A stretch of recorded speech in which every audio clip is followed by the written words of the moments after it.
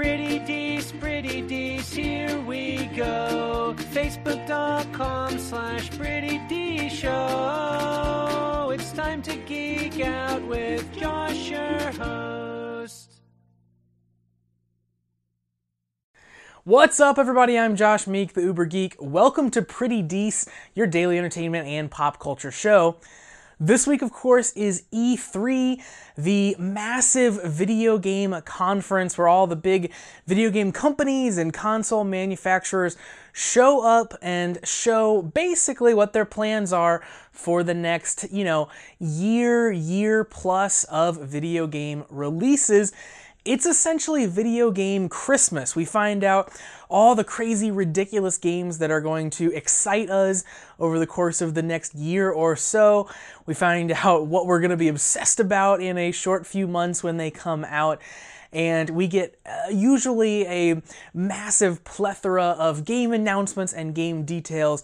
Just too much to cover in such a short amount of time. Our cup overfloweth with game news. Now, we recorded a Pretty Decent Director's Cut, the long-form edition of this podcast. That went up yesterday, discussing the EA and Microsoft press conferences in great detail. And of course, since then, we've got Sony coming out of the gates with some really awesome announcements, and now Nintendo.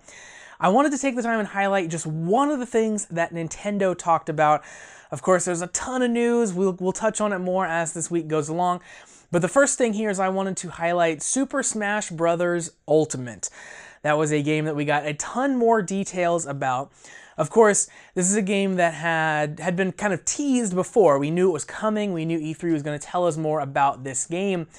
And we got a ton of details here. So first of all, we found out the big selling point for Super Smash Bros. Ultimate on the Switch is that it'll feature every single character that has ever been in a Smash Bros. Game in the past.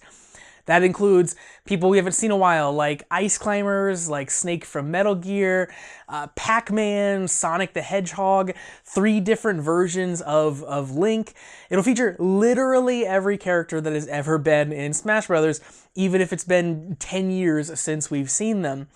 And we'll also get some new characters. We are seeing the Inkling Kids from Splatoon 2, Ridley from Metroid. But we probably aren't getting, a huge list of new characters because the sheer number of 60 plus old characters that they're putting in this game is going to take up most of their time. As kind of a fun little thing, I just want to read you the list of characters just to give you an idea of just the sheer breadth of characters that are going to be present in this game. I'm going to run through them real fast. Here we go. We've got Mario, Samus, Kirby, Bowser, Link from Breath of the Wild, Donkey Kong, Fox, Falco, Marth, Zelda, Sheik, the Villager from Animal Crossing, Mewtwo, Meta Knight, Sonic, Peach, Pikachu, the Ice Climbers, the Inkling Kids, Captain Falcon, Zero Suit Samus, the Wii Fit Trainer, Squirtle, Ivysaur, and Charizard as the Pokemon Trainer, Ness, Lucas, Ryu, Ganondorf, Ike, Cloud, Snake, Jigglypuff, Pichu, Roy, Olimar, Diddy Kong, Lucario, Lucina, Robin, Bayonetta, Mr. Game & Watch, Greninja, Dr. Mario, Rob, Duck Hunt, Pit, Dark Pit, Palutena, Corrin, Bowser Jr., Toon Link, Young Link, King Dedede, Rosalina and Luma, the Mii Gunner Sword and Brawler, Wario, Little Mac, Pac-Man, Shulk, Wolf, Mega Man, Luigi, and Yoshi. That, I believe, is all of them. Massive, insane roster. It sounds like it could be very overwhelming at the beginning, but they've accounted for that because they're saying that, starting off your roster is going to be pretty small. It's going to be like the original Super Smash Bros. Game was. You will have a handful of people to choose from, but they have, quote, streamlined the conditions for unlocking new fighters. So it'll feel like new ones are showing up constantly, and you're constantly sort of building out your roster.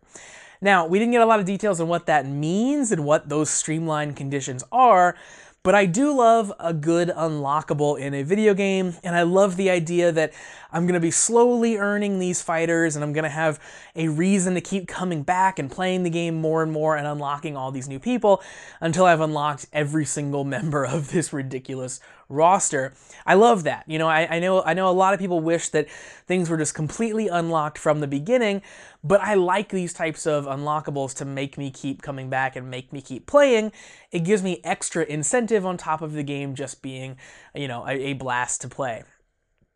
Now, Smash Brothers is a game that, of course, is pretty big in the competitive scene, kind of 1v1, but 8-player battles are making their return here, a very popular thing from the series past.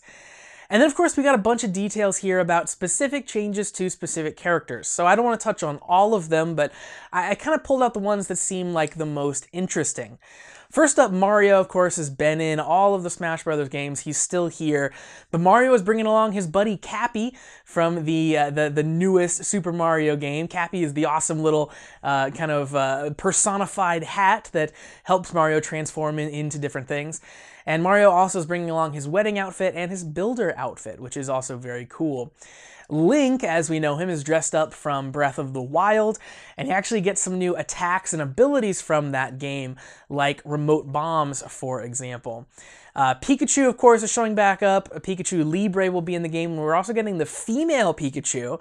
You might not know that female Pikachu looks different than regular male Pikachu, but female Pikachu has a heart-shaped tail. It's quite cute. Ryu is in the game from Street Fighter, and in this version, Ryu will always face his opponent in one-on-one battles. Just like in Street Fighter, you don't have to worry about turning around. Ryu's always going to stay facing his opponent. I think that's a really cool touch and really makes Ryu feel authentic in this game where he didn't the last time we saw him. Speaking of 1v1 battles, as I said, this is a very competitive, focused game, which maybe you wouldn't initially know from playing Smash Brothers, but it has this huge scene where people play this game competitively at tournaments for money. And they made a lot of little enhancements that seem directly focused at the one-on-one tournament scene.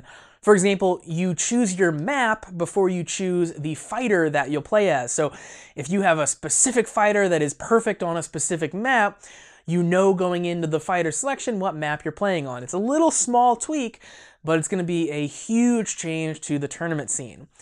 And just, in general, there are additional UI elements they're going to show for certain characters, for things like gauges or to show what item that certain characters are holding, and lots more stuff that's specific to each individual character.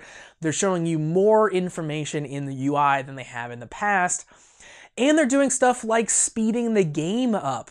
Word is from people that got to play this game on the E3 show floor, it's much faster paced than the past couple of editions, which is something that the competitive scene is definitely looking for. They've clung to the older Smash Brothers games that were faster paced, and not as many people moved on to the newer games, which were a little bit slower. So this is bringing the speed up kind of in general across the board, trying to make that competitive scene happy. Now, we got a ton of information about all the characters and who all was going to be in it, but we didn't get any information about the single-player mode, if there is one, or any other kind of party modes. Of course, Smash Brothers has had a weird history with single-player games. They did this kind of story-driven single-player sort of side-scrolling platformer at one point. In the Wii U version of Smash Brothers, they did this kind of ridiculous board game as the single-player component. So they've been really out there, they've been really experimenting with what a single-player of Smash Brothers is. So I really hope that we see something weird and crazy here. Or at the very least, I hope we get a reiteration of one of those modes. But they've done weird stuff in the past, and I kind of fully suspect them to do something equally as crazy here. And, there is a lot more about this game we'll find out as it gets closer to release. We do know it supports GameCube controllers because everyone loves playing Smash on their GameCube controllers. Personally, I'm excited about playing it on the Pro Controller. That's a fantastic controller in and of itself. I don't know if I'll need to break out the GameCube controller to play the game, but I'm glad that that still continues to be an option. I think it's very cool that they continue to support that with each updated release of Smash Brothers. So, super hyped for this game. I'm very excited to get in and play as Snake. I'm excited to check out all of these characters combined together. Super crazy, cool stuff. It seems like they are really making the ultimate version of Smash Brothers. So the name is incredibly fitting, Super Smash Bros. Ultimate. So that's going to do it for Pretty Dece for today. Thank you very much for joining me to talk about Super Smash Bros. Ultimate. If you like this show and you want to see more, new episodes of Pretty Dece premiere weekdays at 8 p.m. Eastern on twitch.tv/PrettyDeceShow. You can also check out the daily episodes on the podcast feed or on the YouTube channel. You can find that at prettydeceshow.com/video. You can also catch me on Facebook and Twitter at Pretty Dece Show.